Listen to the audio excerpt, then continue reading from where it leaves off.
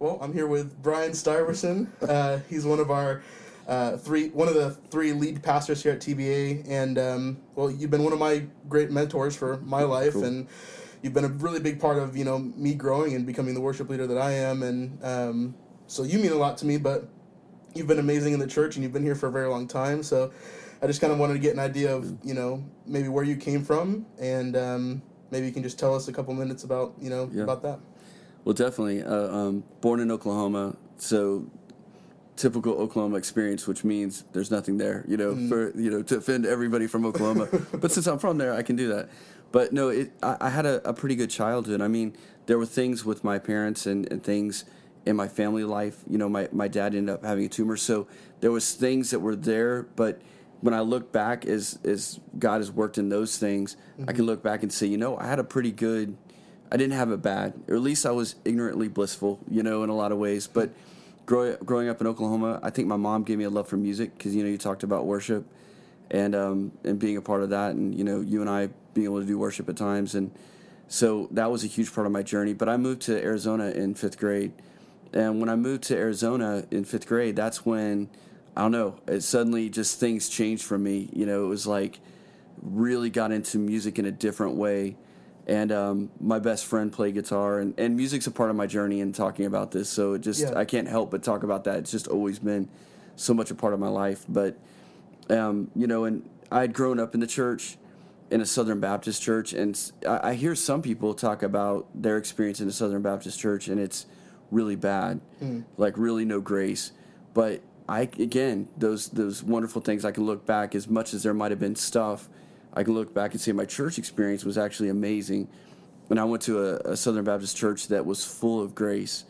You saw it in the pastor's face, you felt it, and that's where I gave my life to Christ. But when I moved to Phoenix, things started happening with my parents and their marriage that we would find out later had to do with my dad's tumor, and through that I just kind of went in a rebellious path and went away from that. My best friend Jason played guitar, so I grew up playing piano, and so we got into guitar. I don't think I've ever known that. Yeah, it's crazy because basically my piano experience was like my mom wanted me to play piano, and I actually liked it because I loved music, but I wanted to be outside riding my bike. So she would set a timer on a piano, which I now have in my house, oddly enough, ironically, and she'd set a timer for 30 minutes, and she would leave, and so I was like, speeding it up to get out of there. That's awesome. And it was crazy because I think I can read music, and I could do it back then, but it was so much easier for me to hear it by ear, and so it was so much easier to get through whatever I had to do real fast, not really learn it, but know enough to pick it up by ear when I went to my lesson to kind of get ease through it. But I didn't retain any of it. So, it's just funny how that is. But yeah, in middle school, playing guitar, getting into music that I wasn't allowed to as a kid, that kind of thing. And that's a whole nother thing.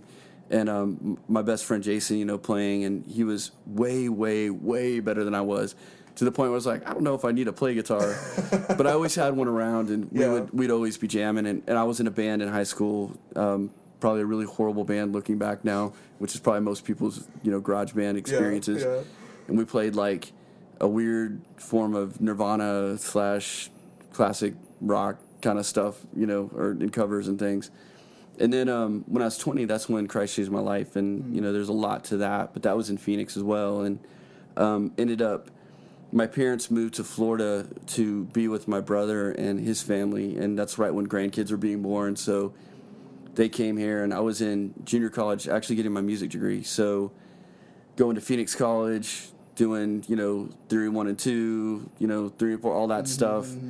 And thought I can come to Florida and see another part of the country, because part of my journey, too, before Christ changed my life at 20, is I was sort of traveling around a lot in Arizona and New Mexico. Kind of the hippie lifestyle, I guess, in a way. And so, I ended up coming out to Florida for a little while and going to junior college. And I went to a church, and it was, I was at my parents' house. It was a weird situation, not weird. It was weird for me, not for them. But it was like, okay, I'm kind of old enough to not be in the house. But since I came out here, I'm in the house. Right. So I wanted to find my own church. And but then God just, one time I was reading Created to Be God's Friend by Henry Blackaby, and I was like, I just need to serve somewhere, instead of being picky about where I go, and I can't go to my parents' and my brother's church. Right. And so they were doing a build out, and I'm like, I'm just going to go to this build out. And so I walked in the door, and the youth pastor came over to me, and Derek Worthington, I think he's in New York now, but he came up to me and he's like, introduced himself. And so I was where the youth were in the build out. They were redoing this shopping center and making Church of the Springs out of it, which is in Ocala. That's pretty cool. And so it was just neat how God quickly connected us. And so we got to talking, and he found out I play guitar, and he's like, man, I've been praying for a worship leader. And at that point in Phoenix, I'd only been in a house church leading worship, and I didn't even wear a strap. I mean, I sat down because it was just a house church. You're not it's not all official standing up in front of people. And so it was a by faith thing. He's like, I've been praying for worship leader, and it was just one of those God moments where you can't. If you say no, it's that God's speaking. If you say no, you're running away. So that was kind of my thing. So for the first time, I put on a strap and stood up in front of a bunch of youth and did worship, and it ended up being a really cool thing. So in the midst of that, I felt like it was time to go back to Grand Canyon University and finish my music degree. So I ended up moving back and going for a semester and getting the call in Florida because they were planting a new church called New Life, and it was in Marion Oaks. It was a little outside of Ocala. And so I'm like, God, what do you want me to do here? And so I just felt like God was leading me to do that. And so for a while, they kind of flew me back for preview things. It's what church plants looked like back then, preview things. Maybe it still does. Okay. And so we did that, and I ended up coming back and helping plant that church. But because of my lack of maturity, because of things in my past and things that I hadn't really taken before God, I ran away from that calling and all the way to Portland, Oregon, and learned a huge lesson. You probably wanted this to be like a 2-second thing. I said, you're good. But I ran away. I ran away to Portland, Oregon, and one of my best friends lived up there, and that I met in Phoenix. And we'd actually had a little cafe band, if you can call it that. We wrote some original music and jammed out in cafes and stuff. So I moved over there, and I learned a really great, amazing lesson that I'd rather suffer in God's will than suffer outside of God's will. Right. Even though he was there, I knew he was there. It was just different. Yeah. So it was kind of a weird thing to come back and, to humble myself before God. And I ended up moving to Brandon because, again, I was being stubborn. I'm like, I don't want to move where my parents are and, all that. And I moved to Brandon. And it was I think God restores us in different ways. Mine was a slow process of trust. I want to trust you with these things, but I'm going to slowly put you back where you belong to show you that it's not good to run away. You need to, the hippie lifestyle doesn't work in ministry. It's different. And so eventually you come to what's known as Church of the Highlands back in the day. Yeah. And kind of how did you get involved there and kind of, become the worship leader there? Yeah, well, so in Brandon, I had I wasn't even seeking God. I had a weekend where God just, I haven't had many moments in my life like this, but, it was clearly God. And he was telling me he wanted me to preach the word. And I'm like, well, I'm a worship leader. If I'm going back to ministry, and suddenly when he gave me that word, he put things in my mind that reminded me of things I hadn't even thought about. And it was pastors that had said, we love when you do music. We know God's got a calling on that, but we also see this in you. And just stuff I shook off. And then he brought back a memory of when I was a kid preaching into a little recording thing, cassette recorder, and doing music in it. But it was the preaching part. And so I asked him where, and I asked all these questions, and it ended up being in Lakeland. And so I was going to Southeastern University, close by our church where we're doing this at. And so I came to Southeastern, and I went to different churches and could not get connected. It was just the weirdest thing. I felt like a church hopper that didn't want to be a church hopper. Right. And I had an assignment to go interview a pastor. And so I went back up to Ocala, to the church I'd been at, to interview a guy that was new there. I didn't even know him, that was on staff. And he's like, hey, I've got my friend Hal Howler who's planting a church. And called him, and that summer I ended up leading worship for the youth. It was crazy. It was just like, again, when God moves, he moves. Things can go really slow, and then when he moves, it's like boom, boom, boom. Yeah, I find that in my life too, for sure. like he'll tell me something, but then within, you know, a couple of weeks or months, it's just like, Yeah. wow, that moved way faster than I thought it would. Yeah, absolutely, absolutely. And sometimes it's hard because it's so slow in the process, and then it's like suddenly there. So, yeah, I mean, getting involved in Church of the Highlands, the youth pastor there, leading worship for that. They actually had started off with a guy named Charlie West, and he was kind of a mentor to me. And so, you know, doing that, that's where I met Jen. And, you know, going through Church of the Highlands and then merging to TBA. And, you know, eventually I was the worship leader at Church of the Highlands after Charlie went to, I think, plant a church or whatever it was. And how long were you the worship leader there? That's a really good question. I really can't even remember. I know I started coming in maybe like 2006. It was Charlie, or was I? I'm pretty sure you were the leader by then. We planted the church in 03, maybe 05 or something is where I took over. It's really hard to remember all that kind of journey and that. So, yeah, I don't know. Maybe it was later. I don't know. But at least by whenever you came, I was. So okay, so let's fast forward a bit. So you became the worship leader at Church of the Highlands, which eventually merged with Epic to become TBA a while down the road. But did you think that you would always be leading worship, or did you kind of always know that you'd be moving on at some point? I knew I would, because that's how I even came to Lakeland. I came to go to Southeastern because I had that call to preach the word. Although I think it was clear God was like, this is a dual calling, you know. And so, yeah, I mean, I think that was kind of clear, but I never really felt the pressure of like, oh, I've got to go preach. Right. You know, I was totally content doing worship. So. Cool. Well, that's awesome. But a few years ago, you made the transition to kind of, you know, stop doing worship.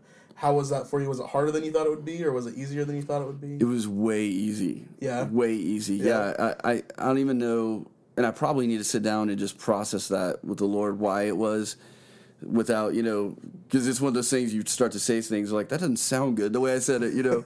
But it was way easy to do it, and it was just time. And I think what was cool is that even the directors that were at TBA saw that it was time.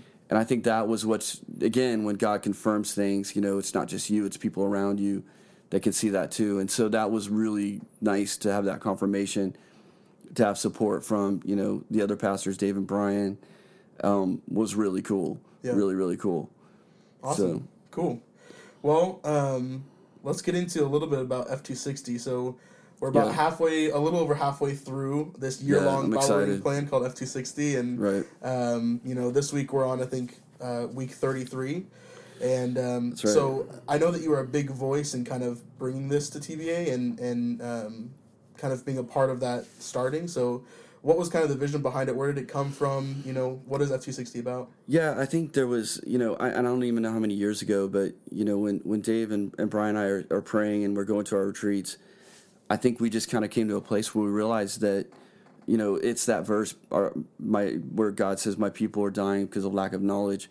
And it's just a move away from the Bible, and it's not a purposeful one. I don't think people are trying to avoid God's word, but we know that if people are going to have a relationship with the Lord, it starts with the word of God. And so I think it was, how do we get people in Scripture? How do we get them to love the word? How do we get them to not, because, you know, Jesus says to the Pharisees, you think that you search the Scriptures because you think you have eternal life by them, but they point to me. So it's not so much just the F260 plan, it's Jesus. You know, it's like, we know if we can get people in there, we can get them to Jesus, you know, and bring them to. So I think it was part of that, of just wanting to see our people, you know, knowing God and knowing God through His Word, and, you know, tearing down the lies of the devil because they're reading His Word. So yeah, and I feel like, for me at least, I mean, just looking at the people that we have in our church and seeing kind of the change, I think it's been insane. Like, just being able to see how much growth we've had. Yeah. And not necessarily like, you know, we're a 100 million person church now, but it's just the growth within people and within families, like the healing that we've seen and just the lives changed, you know. Absolutely. It's been really, really cool to see that. So I did ask a few people if they had just questions for you. Are you serious? No just way. just to see if Great. just to see if we had some stuff to talk about through the FP60 plan, and they had some questions about the first couple of days this week. So like I said, we're in week 33, days 161 through 165. So we're kind of getting into the beginning of the Gospels, and there's some cool stuff in there. And really glad we're not in the Old Testament with these questions. It's probably way harder. Yeah, but there's some cool ones. So on the first day, one of the little verses that it gives us is Luke 14:26 through 27, and that talks about when Jesus is basically like, anyone who doesn't hate their mother or father, their brother or sister, or even themselves can't come follow me. So a lot of people were kind of confused about that. Like, what does that mean? Like, obviously I love my mom and dad, Right. Like, and even just taking that it's even harder because of that. Because no matter what culture you're from, you have a love for your family. But then take American culture and American Christianity, where we've almost elevated family even far above everything, where it's like family values. And again, not to be political, but it's one that, because I mean, we have to be in the political realm, but we've kind of like said, wow, family is boom way up here, and God's like, no, I've got this bigger family. And in our families, when you start to follow me, you might find that it's a sword. He talked about, I think it's in one of our readings in one of the passages upcoming, but I've come to bring a sword, that it will split families, that immediate blood relative family, I think is what he's talking about. And so, and then you're like, well, wait, how do I contrast that with when he comes, he'll bring peace on earth? Right. And I think the peace that he brings, because of the devil's, dominion, it's also a sword. And it's, what I mean? So it can split a family because you might not have Christ followers in there.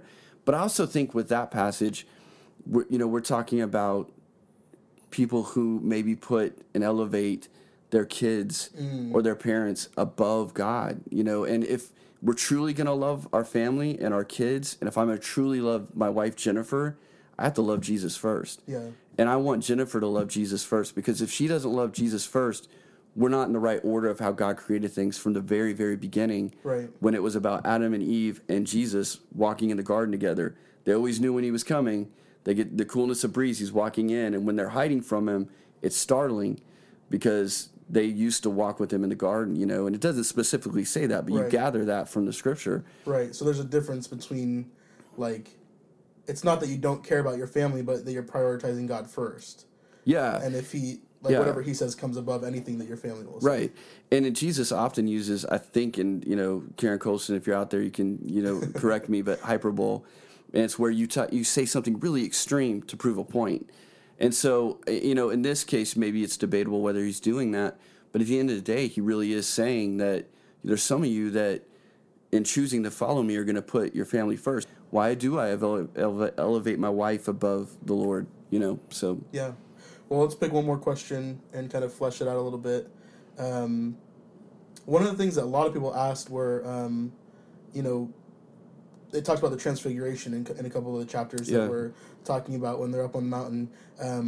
But they didn't, they were kind of confused about how Peter was able to recognize like Moses and Elijah. Like, I don't know that you have an answer for that, but I don't. But I don't know. Let's just talk about the transfiguration a little bit and maybe flesh that out a little bit. Yeah, that's such an amazing, interesting thing. And we got, when I went to Israel, we got to stand on really maybe two of the possibilities of where that is, because it says a mountain. It doesn't really tell us where, but one is Mount Tabor, and then the other is it kind of, it's cool to think of this, but it's the place where Jesus declared, Peter, you're the rock, and on this rock I'll build my church, and the gates of hell, in that Mount Hermon area, there's many mountains, and some think because he had just said that, and then they go to the Transfiguration, that it might have been that area, but we don't know. Yeah. But regardless, the Transfiguration, wow, there's so much there, because his face becomes like the sun, and his clothes are white,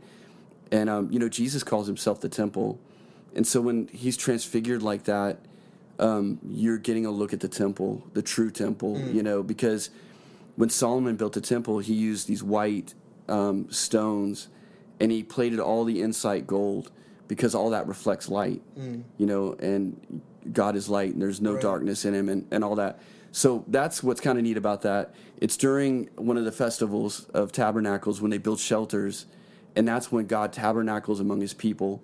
Tabernacle, temple. He's looking like a temple. He's tabernacling. So that's why Peter's like, let's build booths. Yeah. Because it's during this whole festival. And so even though he's like scared and they're sleepy and they're out of their right mind and they're seeing this, I think it's an interesting question they ask about how do I know it's Moses and Elijah?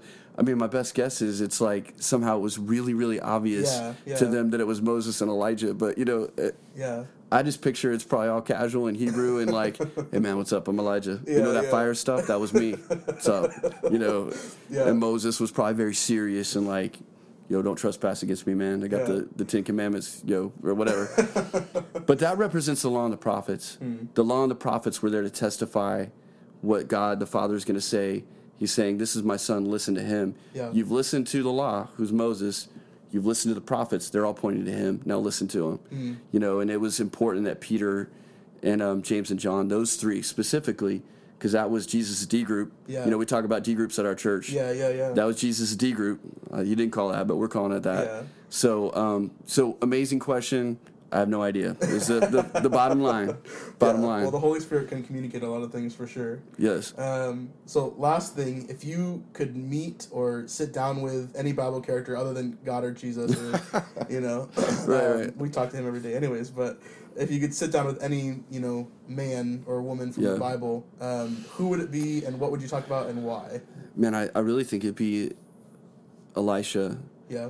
And there's something with Elijah and Elisha that when you first look at their lives, it's all power. But then when you start to investigate their lives, you see a softer side to them. You see something that maybe you don't see because you get overwhelmed by this miraculous stuff that they did. And that wasn't tears. That was burping. Just for the record, that was probably needing a drink of water. So we'll have to remember that for future podcasts. Yes, future podcasts. So future podcast, yeah. So no tears. It wasn't like, man, Elijah just breaks my heart. Yeah. No, but with Elijah and Elisha and the people that God would call them to care for, and we talked a while back and from the F260 plan, taking care of the widow and the son, and but I feel like I see that in their lives. And so much of Elijah's ministry will mirror what Jesus does later. And I don't know, I just find it really intriguing with them right now. I think where I'm at, how they, of that softer side that probably fueled the fire as well. And I think that's so important is, with the power of God comes the face of God, which is the presence. And it's all about relationship. And you see that with Elijah and Elisha. It's easy to get caught up in how God displayed his power through them, but it was really so much of this walking with God. And then if anywhere from there, I mean, I hate to say it, but I would just love to hang out with King David and write some songs. It's probably kind of a given, but, for sure. That's like my first go-to. For sure. But anyways, well, it's been great talking to you. Thanks for kind of letting us into a little bit about your life. And absolutely. I don't know. Hopefully we get to talk more about F260 and maybe flesh some more things out like that. So definitely. Thanks. It was awesome. Thanks, man.